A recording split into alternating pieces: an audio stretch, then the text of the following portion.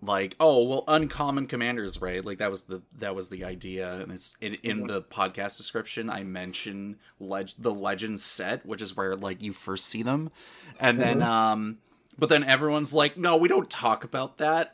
We just want to talk about like Kamigawa kinda, and then we talk about Dominaria mostly, and then everything else afterward, you know. Yep. And when you put it's like, well, when you put it like that, then yeah, like. I don't know, no one really wants to go back and talk about that really old trash where it's literally just like, oh, it's a 3-color 4/4 that does nothing. That does nothing. It's just a dude, you know? Yeah.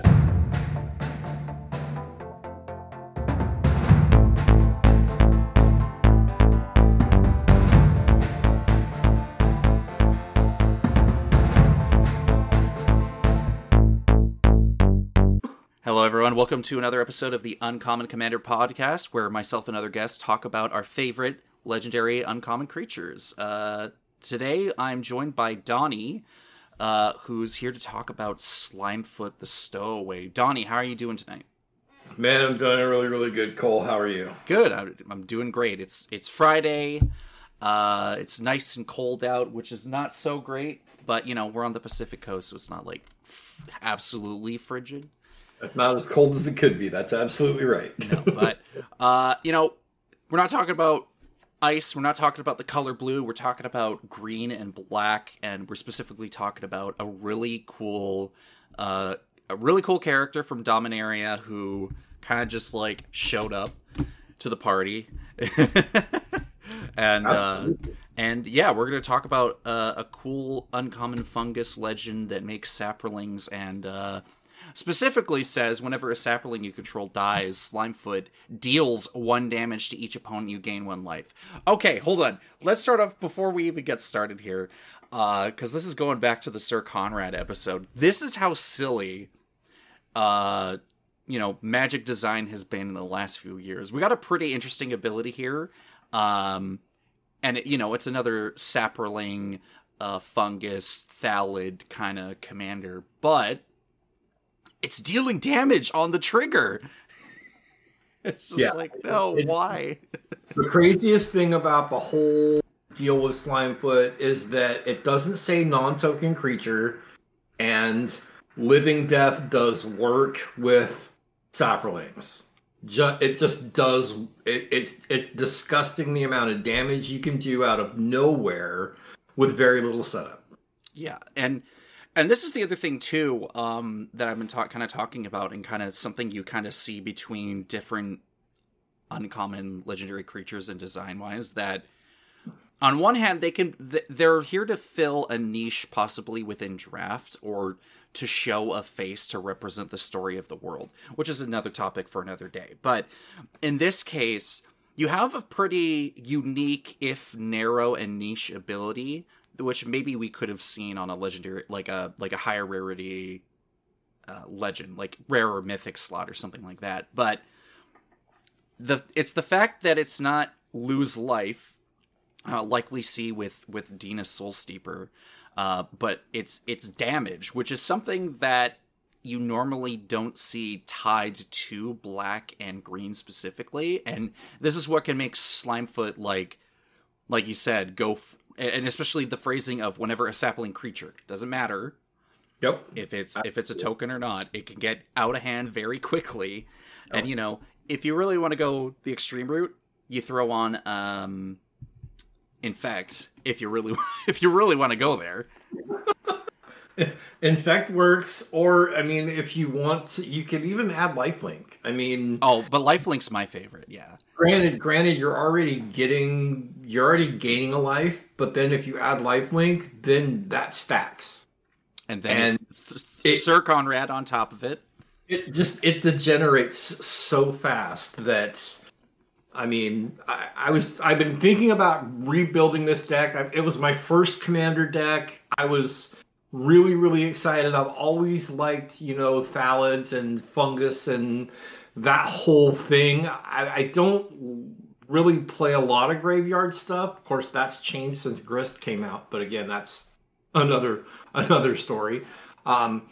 but I've always been fascinated with the creature type, and I always was looking for a way to kind of maximize on their abilities with the tokens and the generation and all that other stuff. And then when I saw Slimefoot, I was like, oh my god, this is perfect. And then with all the tricks you can use in black to capitalize on whether they're coming into play, whether they're doing damage, whether they're dying or whatever, and then to have that in a commander, it was just like, I mean, I was super excited to play this deck after I built it. I played it probably for like 6 months. It was my go-to deck. It was just so much fun. And now with things like Culling Ritual and oh man, you know what? When we went to Strixhaven, when we went to Strixhaven with the Witherbloom School, at first I was kind of like, oh, I'm not so sure about their abilities. Like, are they really that great? But then you kind of look back at Slimefoot, and you look back at a few of the older legends. You're like, actually, wait, these things just got way better out of nowhere. Like, better. Like, I mean, power level went from like 4 to solid 6 or 7. Yeah. In a lot of these cases, because your mana curves are low. Ridiculously low. Like, you could probably cap off at 5 and call it. Exactly. And you're in the perfect colors for recursion. You've got access to Spore Frog and Fogs and Respite and, all of the evasion. It's ridiculous some of the things you can do if you just put the time in and build something that's, a lot of people say focused, and I don't know that that's really, because I don't see it that way, because you're not really focusing on like one thing. It's more of a theme. Yeah, so I guess that's the other thing too, right? So, okay, so let's start off with this, right? So Slimefoot says Saproling, and he can make Saprolings. Okay, well, you could think that it's a pretty narrow focus because it's so centered on that, the ability and the mention of a tribe, and a creature type, but when you look at a lot of resources, there's actually like a pretty abundant way of building this, and it's not just, you can do a bunch of funguses that make Saprolings, but you can also just play things that just make Saprolings like arbitrarily, Yes, absolutely. Like I'm thinking of Fungal Rebirth from Magic 2021, like the core set, and it's just like, okay, so again, like you said, graveyard, you can return target permanent card from your graveyard to your hand, and if a creature died this turn, create 2 green Saproling creature tokens. Just, you know what? Just cause, why not? Do it. It's it's crazy. Yeah, and then you've got things like Tendershoot Dryad, that just dumps Saprolings onto the board, and buffs them eventually, and buffs them, and then all you need at that point, all you really need is a sack outlet. And how, and what kind of sack outlet do you need? What suits your purpose? You could throw every single one of them in there. Good old Ashnod's Altar or whatnot. But yeah, exactly. But if you look at it, so let's say Slimefoot's out, you've got something that's going to generate 10 Saprolings. Then you play something like Culling Ritual, and you're going to take all the mana off of those. You're going to deal the damage from Slimefoot. You're going to gain the life, but then you take all of that mana, and then you dump it back into Slimefoot and to create more creatures. But granted, Culling Rituals just forget. It's such a ridiculous card. It's just like it's a self-replicating machine at that point. And then when you throw in, Gaia's Cradle, Growing Rites of Itlimoc, and then Circle of Dreams Druid. Exactly. And then you throw on, let's reach out a little bit and let's go Beastmaster's Ascension. What a classic. Love it. So it's just, there's so many ways. I think the problem with this kind of a deck is that there's 500 ways you could build in it to win. And they're all going to win. And they're all good. Like there are no bad win cons in this kind of a deck. So then you have to just figure out, okay, how do you narrow it down to figure out what exactly you want to do with it? And I think for me, my favorite one is Bolas' Citadel. Because Ooh, you okay. attack the Citadel, you sacrifice 10 creatures, you do 10 damage, you do another 10 damage, and you gain 10 life. So on today's episode, we're going to be talking about just busted, broken Magic cards. Like Bolas' Citadel. Oh my god, Bolas' Citadel. This is like, yeah, okay, so Bolas' Citadel really works in a tokens deck like this because you're able to have that pop off of like a 20 life swing across the table, and you're just the dividends are paying off. You are just laughing at the absolute chaos that you've just caused with sacrificing 10 Saprolings. It's just exactly. Ugh. Yeah. And really, you don't have to work really hard to get 10 Saprolings. No, you don't.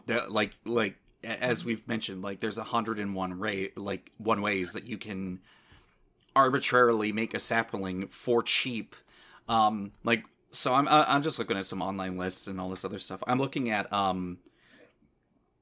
Corozda Guildmage, where the second ability is 2 black-green, sacrifice a non-token creature, create X Saprolings, where X is a sacrifice creature's toughness. And it's like, okay, so my big... Okay, I don't know. Let's go really big top end. Let's look at Verdant Force, and it's making Saprolings every upkeep, but someone's targeting it, so I guess I'll pop the Verdant Force and make 7 Saprolings. Just because I can. And honestly, like, Verdant Force, Tendershoot Dryad, there's the enchantment that's, like, Verdant something that also says, like, make a Saproling every upkeep, and it's just like, ugh. Okay, so... And you know what? Okay, like since we're talking about creatures like this, like you look at Tendershoot Dryad, which is so like, why wouldn't you play it in a Slimefoot deck? But everyone understands that like it is a ticking clock because being able to trigger every upkeep is so strong, and it's just like woo. Yeah, and then like so, I mean, if you're looking at Bastion of Remembrance is another one. Whenever a creature you control dies, each opponent loses 1 life and you gain life. So now you're doubling up on Slimefoot's ability. It's just so you know. That's actually, now that I'm thinking about it, what's so funny to me, because now it's, from my perspective, it's 2 for 2 for uncommon Golgari / like Witherbloom, black-green colored legendaries that like are really good and kind of slightly busted, and it's great because it's not tied to higher rarity. Like they're kind of easing up on sort of like the mechanical complexity and just going just for straight value, you know? Yeah. No, absolutely. I think that a lot of the highly playable uncommon commanders, they're just good cards that for whatever reason didn't make it to the rarity slot. You know? And there's probably reasons like I think I've mentioned it before, that it's for one thing, it's like, okay, is the draft environment good enough and support what the creature's capable of doing? And you look at something like we've talked about Sir Conrad on the show before, like quite a few times, and Sir Conrad is just busted, right? It does everything. It is a Swiss Army knife of kill your opponents, but within the context of the broken set of Eldraine. You know, doesn't really have stuff in the set that really supports it and requires it to be at a higher rarity when you're drafting. So it's like, oh, okay, like that makes sense. But if you'd had to do like like we release Sir Conrad in, I don't know, let's say a master set in the future, I would definitely see a rarity bump just because of if there's like a really strong graveyard theme. Oh yeah, no, absolutely. I think that's kind of the thing with uncommon commanders is that in another set, in another environment, you know, there's lots of different things that could happen with it. A lot of times I think people get stuck in, like, Magic's not a vacuum.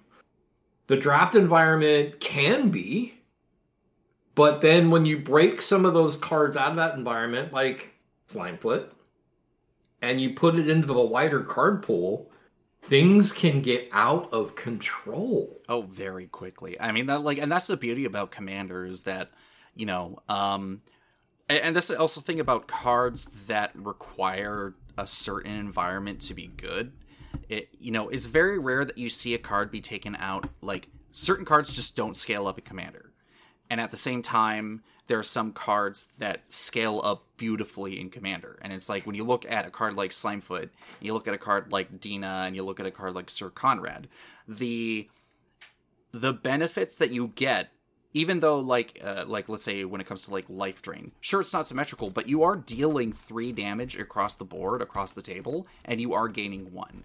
So in a grand scheme of things, that is a net gain of, like, I don't know, what is that, 4 life out of a pool of 120, and you're like, that you're trying to kind of, like, slim down, and it's like, yeah, you know what, cards like this, it can get ridiculous really fast, and, like, that, I love it. I love to see it. It's why I'm talking about it, Absolutely. So yeah.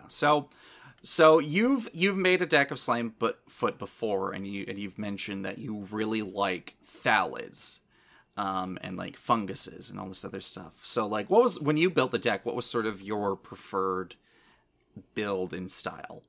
So, again, Slimefoot was my first Commander deck. It was far from perfect. Of course, and why wouldn't it, But I really liked the Fallen Empires theme with the saplings and so on and so forth. So I went heavy that direction, and then at the same time, like, I played with cards like Elvish Farmer. It's a 0/2 for 1 and a green. During your upkeep, you put a spore counter on it. Pay 0. You remove 3 spore counters from Elvish Farmer. You put a Saproling token into play. And then you can sacrifice a Saproling to gain 2 life. And I'm thinking, okay, wait a minute. I've got Slimefoot. I've got the Elvish Farmer. So if I create a creature and sacrifice a creature, I'm gaining 3 life and doing a point of damage. There's no downside to this combination. It's just good. And then because all of the Saprolings don't have an activation cost and they don't tap, or at least the ones I used don't tap, it's like you can just do all of this stuff on demand.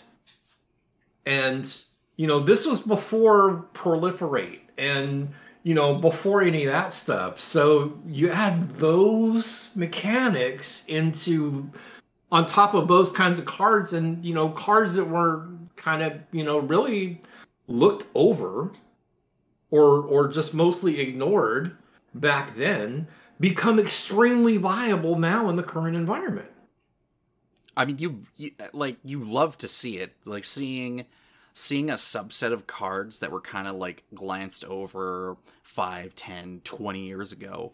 And then this one card kind of just shows up in a set, and everyone's like, holy shit. Like, I can bust out these cards from my collection and cram it all together in a deck, and now these cards are relevant. Yeah. Elvish Farmer is king, Yeah. Yeah, absolutely. I mean, Elvish Farmer is actually, this is actually a good combo card with Slimefoot. It works perfectly. So yeah,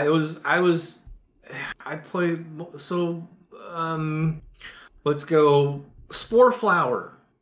All right, this extremely overlooked card, and I mean, some people will call me the King of Fogs, but whatever, that's another story for another time.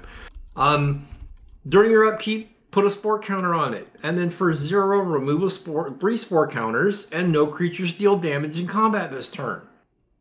If you have any Proliferate triggers on the regular, this card for 2 mana is going to prevent combat forever. Period. Your own built Angus Mackenzie, you know. And you cannot stop it. There's nothing you can do. And like now we've got things like Horizon Stone where you can just move counters all around the board. Well, guess what? Yeah, it's a little ridiculous. I mean, before it was like, yeah, okay, I got these 8 creatures out here. There's 2 counters on this and 5 counters on that. Well, guess what? Horizon Stone, we're just going to take everything and we're going to put it there, and then we're just going to move it to the most important creature at any given time. Honestly, Horizon Stone is kind of just ridiculous. It's broke. It's nice to see, okay, like, I mean, okay, we're kind of stepping out a bit out of here, but like what I absolutely love about seeing, like I love Kruphix, like as a card. Not that I play it a whole lot anymore, but just like as a concept. But then you're also getting to see a lot of these like really popular or really strong effects get kind of like taken apart, and then like just like, oh, we'll take like 50% of this card and slap it on a card.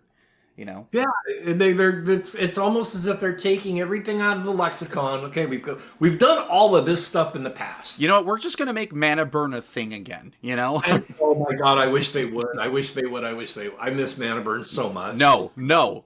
I am not here. Weird. No, I'm not talking about mana burn. I will not. I wasn't even playing. Like I was playing way after the fact when that thing wasn't a thing anymore. I am not. We're not going back. You either play Yurlok or you're not playing anything else. So I'm not sitting here dealing with that.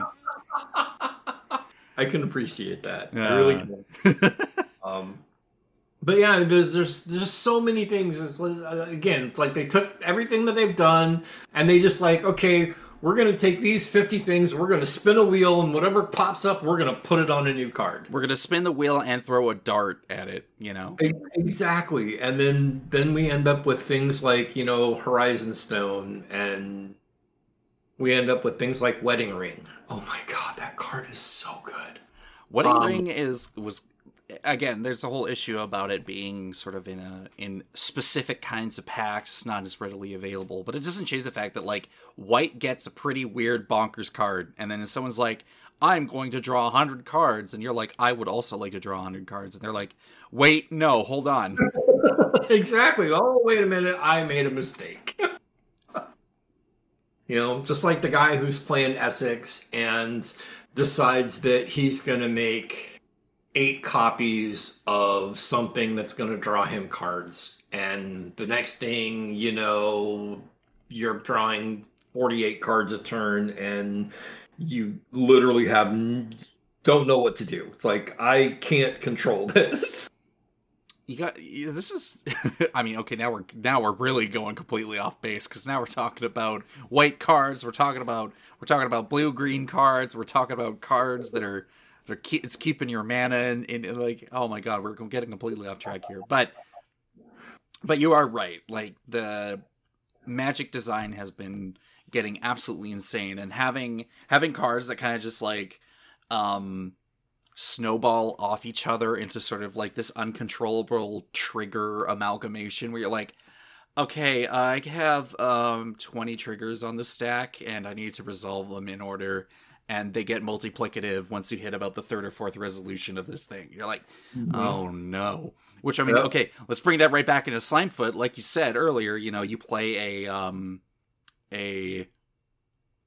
shoot, what was the reanimator spell that you swap things? You told me about it. I can't remember. The reanimator spell where you swap things. You sacrifice things, you exile creature cards in your graveyard, you swap zones. Living death. Living death and other effects like that. You know, living death and stuff where mass sacrifice gets involved in your end. Like, suddenly turns Slimefoot into kind of an annoying little guy who's like, hey, I'm gonna take life. And you're like, dang it, alright, I don't like that, but that's fine. And then you turn around, he's like, I'm taking like 20 of your life each, and everyone's like, no, wait, hold on a minute. Whoa, hold on. How did that happen? What are you talking about? Yeah, but Living Death is also like well, I mean, granted, like Living Death is just such a bonkers Magic card, and like also reminds me of why like playing like multicolored decks with like access to like red and black and green and blue and not white. and you at least have access to like haste and things that kind of like trigger off each other, and it's a beautiful thing. It's a beautiful day when it happens. Absolutely. But yeah, it's just I really like fungus and the whole theme. So I just went for it, and I mean I played with Michaeloth and I played with Spore Swarm and Sapling Migration. Dominaria actually had a lot of good stuff for a lot of good support for Slimefoot, which I thought was just amazing. Because the old saying, there's no bit parts there, or there's no bit players, there's only bit parts, and nobody really expected anything from Slimefoot. It was just kind of a cutesy little thing in the lore. But man, he's 100% a weapon. I'm not saying that I won like a lot of games, but I definitely won games just wiping the board out by either dumping so many creatures and sacrificing everything at one time, or I mean, I think back then we were still playing with cards like Coat of Arms and that kind of thing. So I got 31 ones on the board. Yeah, big deal. All right, well, I'm going to drop a Coat of Arms and then I'm going to go to combat. And then everybody's like, what? Let's go to 0 to 100 like now. Yeah, it's like all of a sudden you're driving a Tesla, and it's just it's ridiculous. I've been in a Tesla before, and that's a freaking weird vehicle. It kind of freaks me out a bit, but unrelated. But yeah, so yeah, there's just, like you said, there's just so many different tools for Slimefoot that really makes it like scary in an instant. And I mean, when you kind of look at like Slimefoot is fairly popular. People know who Slimefoot is, what Slimefoot does, and what's the kind of thing that you're going to be expecting. And for some people, they're going to go for hyper efficiency, and some people are going to just do like, I'm literally like adding and removing as many spore counters off these creatures as I can manage, but like if I don't have the pieces, it's not going to work. And it's still like, yeah, you know what, it does a decent job, and you're like, okay, I didn't win the game, but I made like 100 saplings, and I did a good job, Exactly, yeah. Although speaking of other busted cards, freaking the Meat Hook Massacre, oh god, jeez, that card. There's just, I mean, granted, we could say like, oh yeah, a bunch of cards just got crazier, but like when you look at Slimefoot, it's like, okay, so I wipe the board, and then we also slap, a crazy, like and then I don't know, I could talk about 100 cards. Oh, this is the thing I love talking about stuff like this, where it's just like there's so many things you can do. That's the cool thing about Golgari, just that color combination. There's tons of synergy you don't have to work hard for. It's 2-card combos, and then those combos just continue to stack the more pieces you add. Like Slimefoot, Poison Tip Archer, and Dina. Mm-hmm. Good to go. I mean, all you need is enough mana to get like a Sapling Migration, or any of those cards where you can get 5 or 6, maybe 7 creatures out on the board. And then again, you just need a sack outlet. And black is beautiful. That is like the one thing that black does better than anything else. Kill you dead. That's for sure. And exactly. And then you just capitalize it. You got cards like Zulaport Cutthroat and Blood Artist. You already talked about the Cross the Guild Mage. You got Blood Artist. You Corpjack Menace. If one or more +1/+1 creatures will be put on a creature you control, twice that many +1/+1 counters are put on it instead. So you sacrifice creatures to put +1/+1 counters on it. You're doing damage, and then you still have a beater to go after somebody with. Or you can turn around, and that's the one that you blow up to get more creatures to sacrifice to blow the rest of the board up with.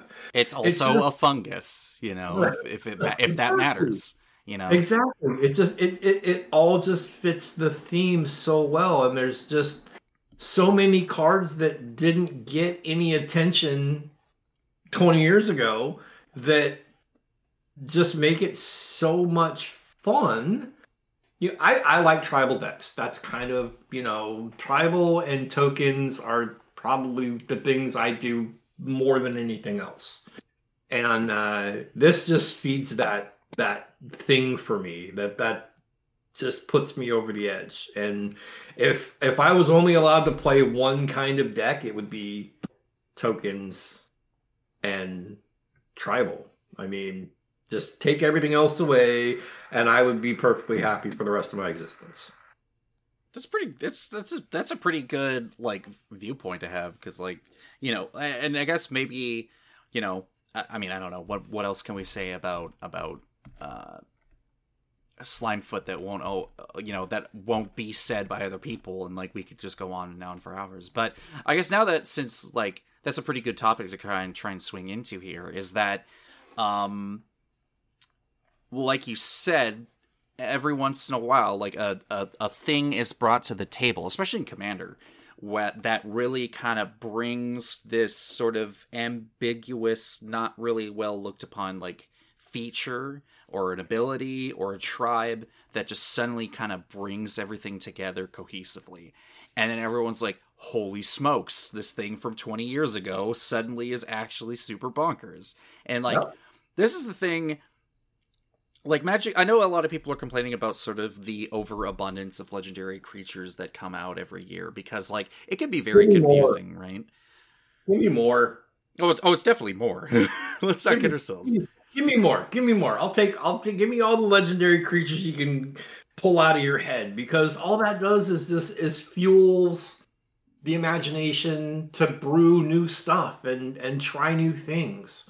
But for me, the greatest thing about Magic is that it's always evolving, it's always changing, but at the same time, there's this backlog of crazy, insane stuff that's still viable. We can still play with it. There's the Commander is like the biggest sandbox. And for me, being able to throw cards from, you know, a 20-year span of R&D and testing and all this other stuff, and making something that works is just it's just amazing. Yeah, like, so oh man, where do I even get started with this? So like, if we're taking a look just at the recent set of Crimson Vow by itself, right? And we maybe just take into consideration not any of the monocolored legends, like let's just only look at the 2-color legends across Crimson Vow and Midnight Hunt. I'm pretty sure that's just like 20 creatures, right? Yeah. Only within the course of what, 2 months, you know? And I think part of the problem with Crimson Vow and Midnight Hunt, it really should have just been like one set this year and then one set next year, because there's so much synergy between the two sets. Do you think that makes them like less distinct? I really do. I think that having them come out so close together, it took maybe some of the punch out of it, you know? I mean, Midnight Hunt is not a bad set. There's some really good playable stuff there.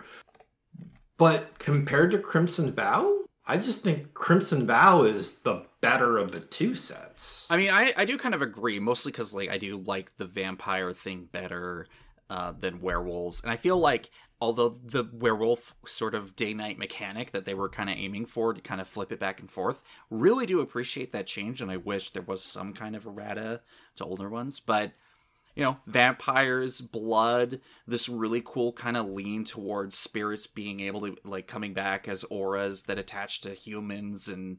well, they can fight back. And I mean, like, there's... I mean, if you could... Like, I know blood...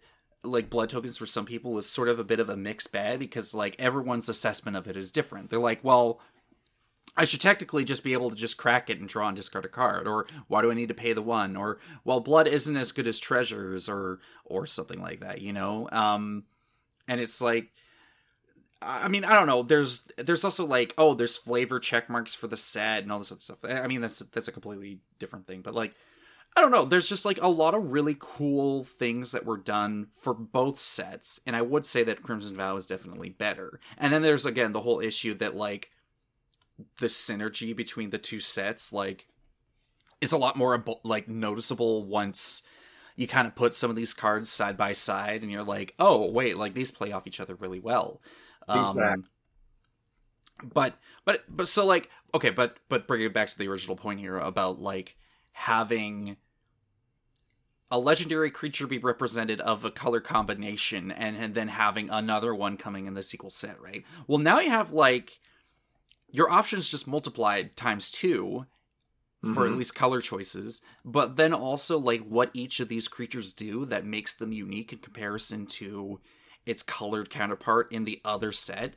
Like, I just think it's just really exciting because it adds so much like of another potential deck that you can come across just by, you know, another game on Spell Table. What are people building this week over at Coach J Rose stream, or Seth Cross's, or you know, whoever your personality of choice is, you know, on over on Magic. You know, it's like, you know, people like their Tovolars and people like their Florians and Runo Stromkirk freaking Seed Monster Tribal shenanigans, you know, which is so good. I love that card. I can't wait till I get that in the mail.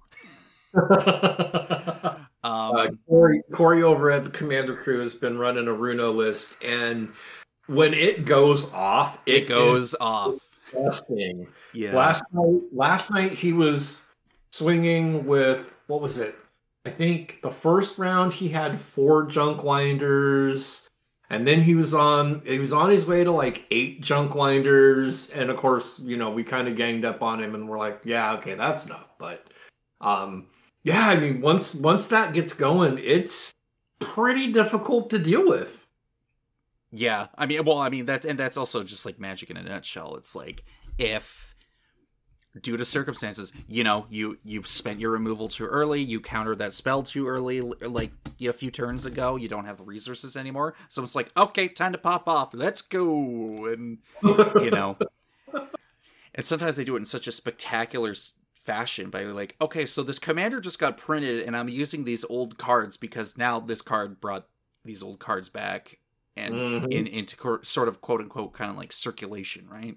Like, new life has been breathed into it, and it's so great to see. And that's why I really love Commander, because like some people have expressed that they don't enjoy not knowing what's going on, and I can understand that, especially when it comes to Commander. But like, why wouldn't we want to encounter something new to kind of add new life to the game? And like, Commander is like the most crazy bonkers casual format that you'll ever encounter. Why wouldn't you want someone to show up with a brand new deck with a new commander? It's just that they're playing cards from like 20 years ago, and you don't know either of these things, or what like the end goal is. Like, what's the ceiling, you know? And then as soon as you figure out what the ceiling is, something else comes out and completely changes it up. Yeah, exactly. You know, it's the, you haven't even seen my final form, you know? Exactly. All of a sudden Kirby becomes Majin Buu, and you're like, what just happened? Yeah, exactly. You're just like, oh, here's this really cute, like, plush round pink. Wait a minute. Uh-huh.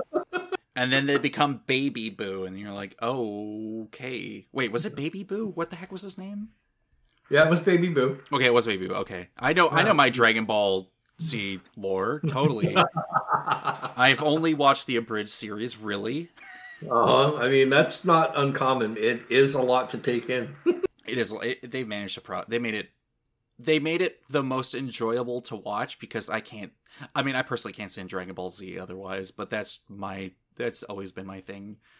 It's just, I'm like, oh, Trunks, he's pretty cool. Vegeta's got more, like, oh, that's a whole character thing. Like, okay, so, like, since we're talking about, like, characters, like, let's talk about Odric for a second.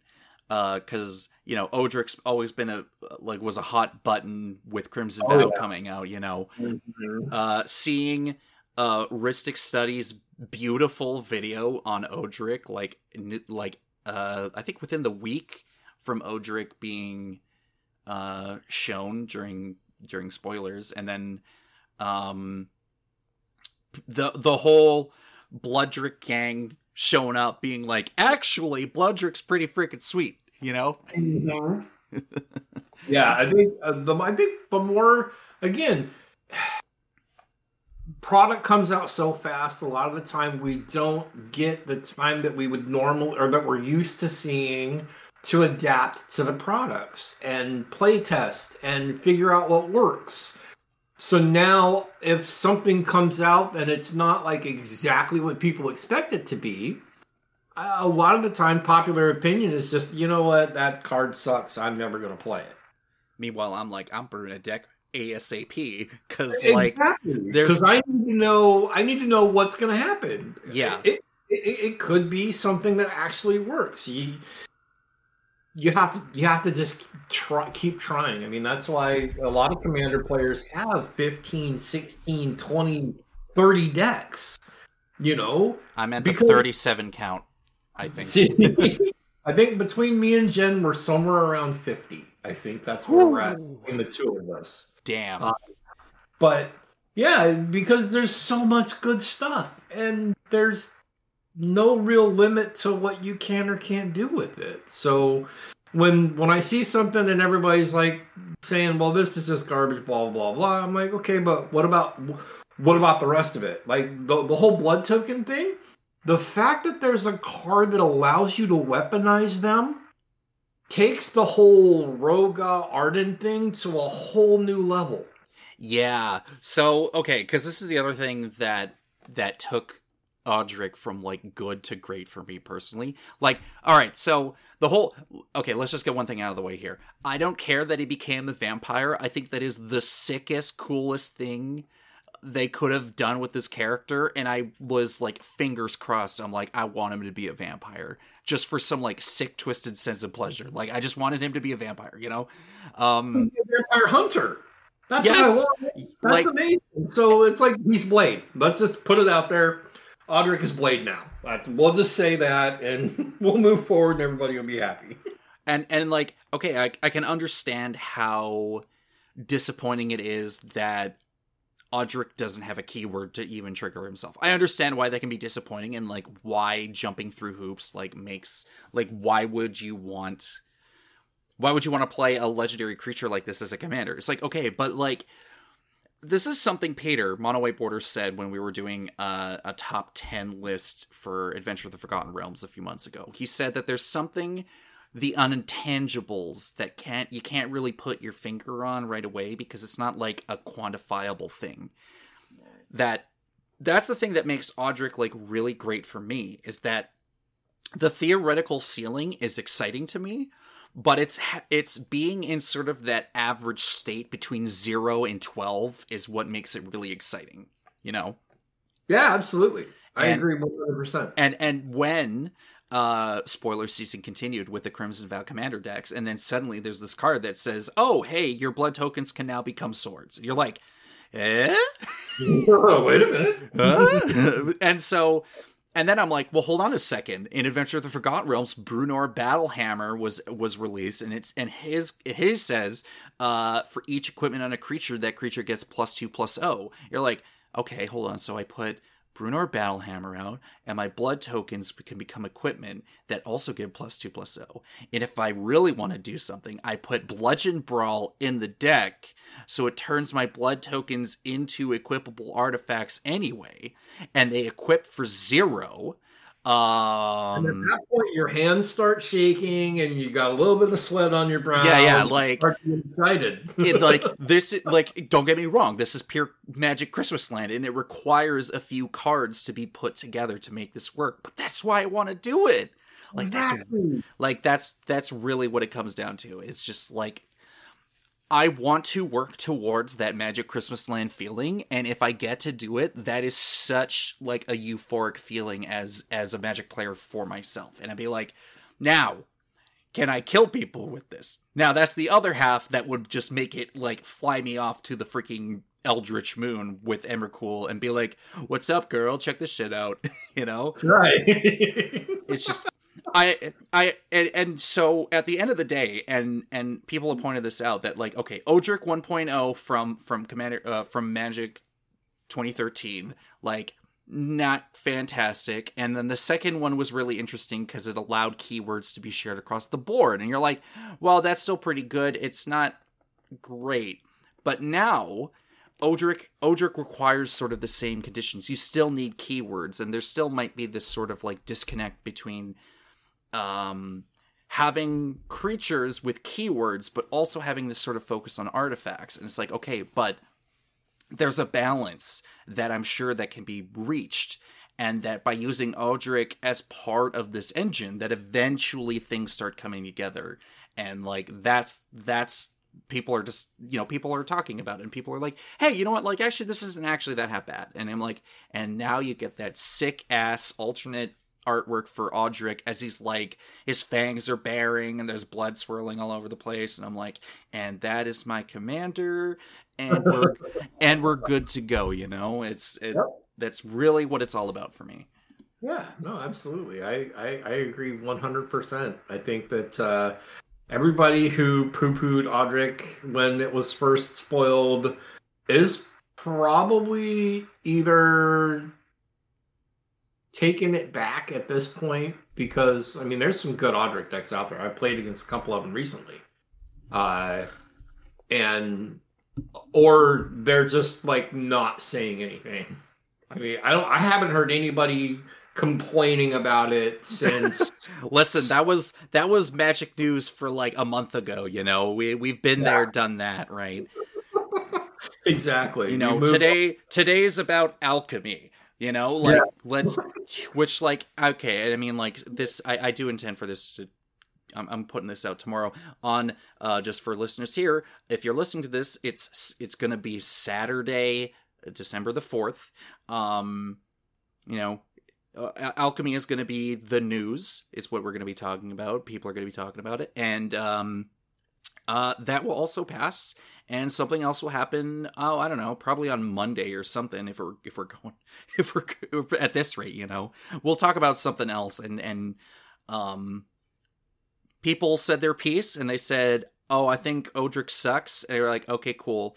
And they're like, "Why would you play that?" And I'm like, "Because I don't assess cards like you do." And now we will move on with our lives. Yeah, exactly. It's just like, it was last week it was the whole Infinity thing, and the silver border cards not being silver. Really? Because I still thought that was Monday. Was that this week? Maybe it was. I don't know. Things move too fast. A little bit, yeah. But and then the whole alchemy thing, and I just. For me, I'm a paper player. I'm always going to be a paper player. So when I start hearing about things that I'm not going to be able to play in paper because the abilities just don't work, I'm kind of like, I don't know that I even am going to give it that much of my attention at this point. Yeah, like, don't get me wrong. If they do some cool stuff or release some cool cards that, like, could feasibly work in paper, I would be a little disappointed. But, like, at the end of the day, like, if it's on Arena, I don't really care at this point. It's like complaining, like, and this is the thing too, like, I always talk about people complaining about Magic, like, all the time. Controversy every day, every week, nonstop. Someone's talking about something, right? It's our nature to do so. The vocal minority will make a ruckus, and then we'll kind of move on to next week. Just say you don't like it and move on. It's like Odric, like you said, no one's talking about it anymore. The only thing we should be talking about is Rhystic Study's video about it, because he did such a good job about it. It's just like, oh, let's talk about the hero's journey and all this other stuff. And I'm like, all right, cool. That lore video, like, out of all the lore videos I've seen, that was one of the best.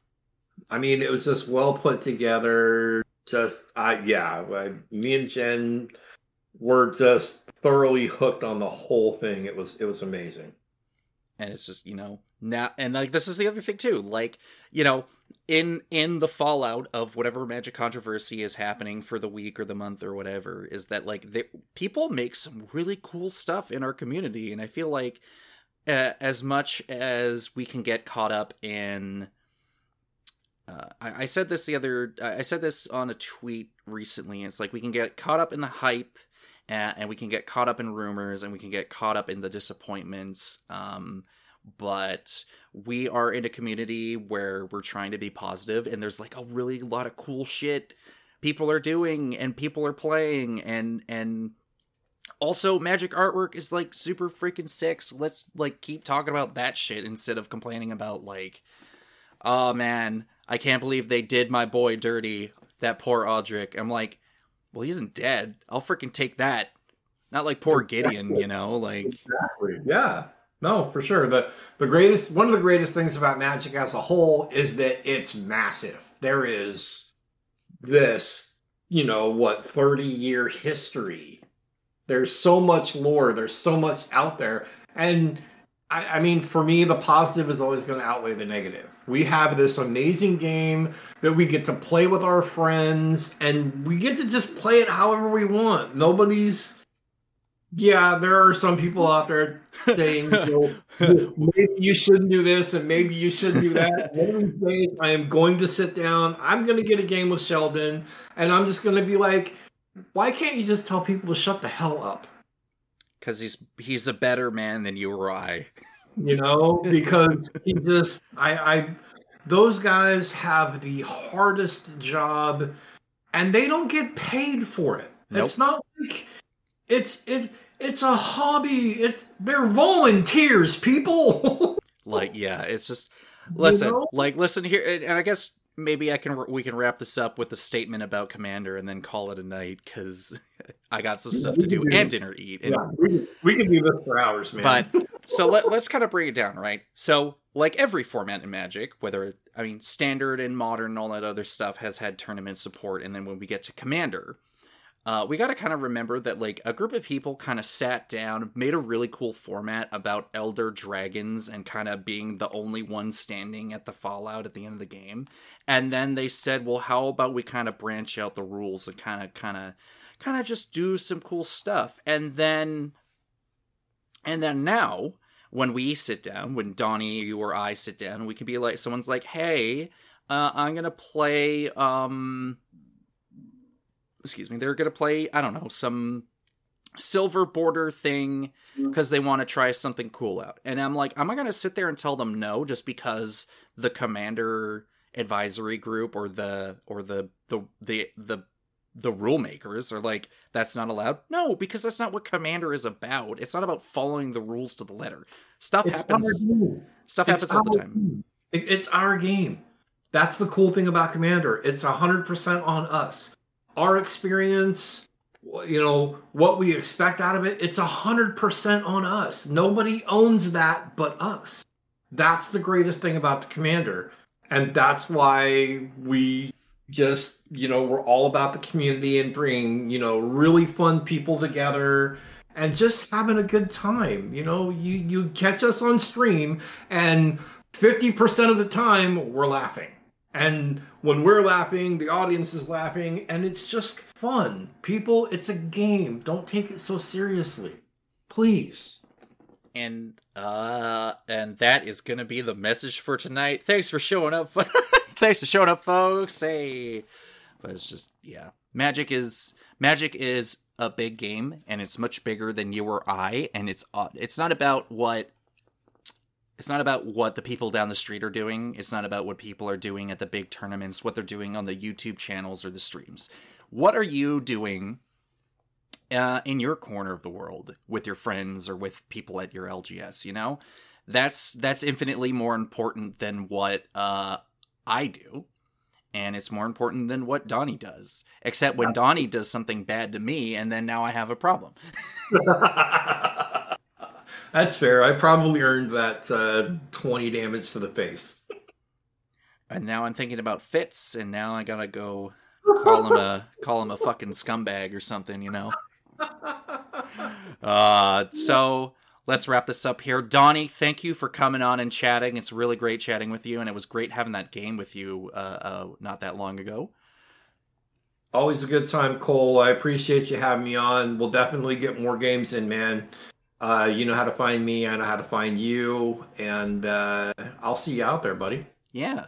Donnie, is there anything you want to plug here at the end about yourself? Do you got a Twitter you want to share? Do you show up anywhere in particular? So you can find me on Instagram. I'm Cardboard Pimpin'.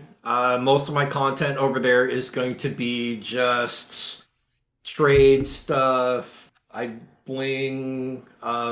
We buy a lot of cards. We trade a lot of cards. This is the hobby that we've decided that we just are going to do for ourselves. Then over on Twitter, you can find me Donnie _ Filthy MTG Casuals. My wife Jen is the better part of this whole thing. She is in charge of our inventory. She makes sure that everything is where it's supposed to be. She keeps track of all that stuff, and she tries to keep me under control, which is not always easy. Really? Because I heard she kind of indulged you not that long ago, and are you sure she keeps you in check, or you keep her in check? It's there might be some 50-50. Well, I mean, let's just say you secretly egg each other on, and you just don't want to admit it. Absolutely, and yes, she pretty much always attacks me first. But and then you can also find Jen on Instagram. She's MTG Card Crazy. She's had that account for I don't know, probably like 3 or 4 years. She's got way more followers. She's way more popular than I will probably ever be. She showed up on the EDH crew stream not that long ago, if I remember. Or is she doing that? No, next week we're gonna be on EDH Rex stream playing. There we go. We're really, really excited about it. Still not sure how that happened, but you know what? We're just gonna run with it. We're all finding our way together. It's a cool experience, Absolutely. But yeah, you can find us there. And then I host a game every Friday night, and this goes out to anybody out there. If you want to you just want to have some fun, casual, I don't care, low power, high power, anything. Get at me, send me a message, send me a DM. We will set something up because I love to play Commander. There you go. And as for me, you can find me over on Twitter at Eclipse Meteor. You can also probably find me over on Coach Jaro's Unsummoned Skull on occasion. You can find me over in MTG Lexicon. I don't know. I'm floating around now. It's kind of weird, too. Yeah. Getting out there, making the rounds. Exactly. For sure. But hey, that's it for this episode. Hope you enjoyed. We'll see you on the next one.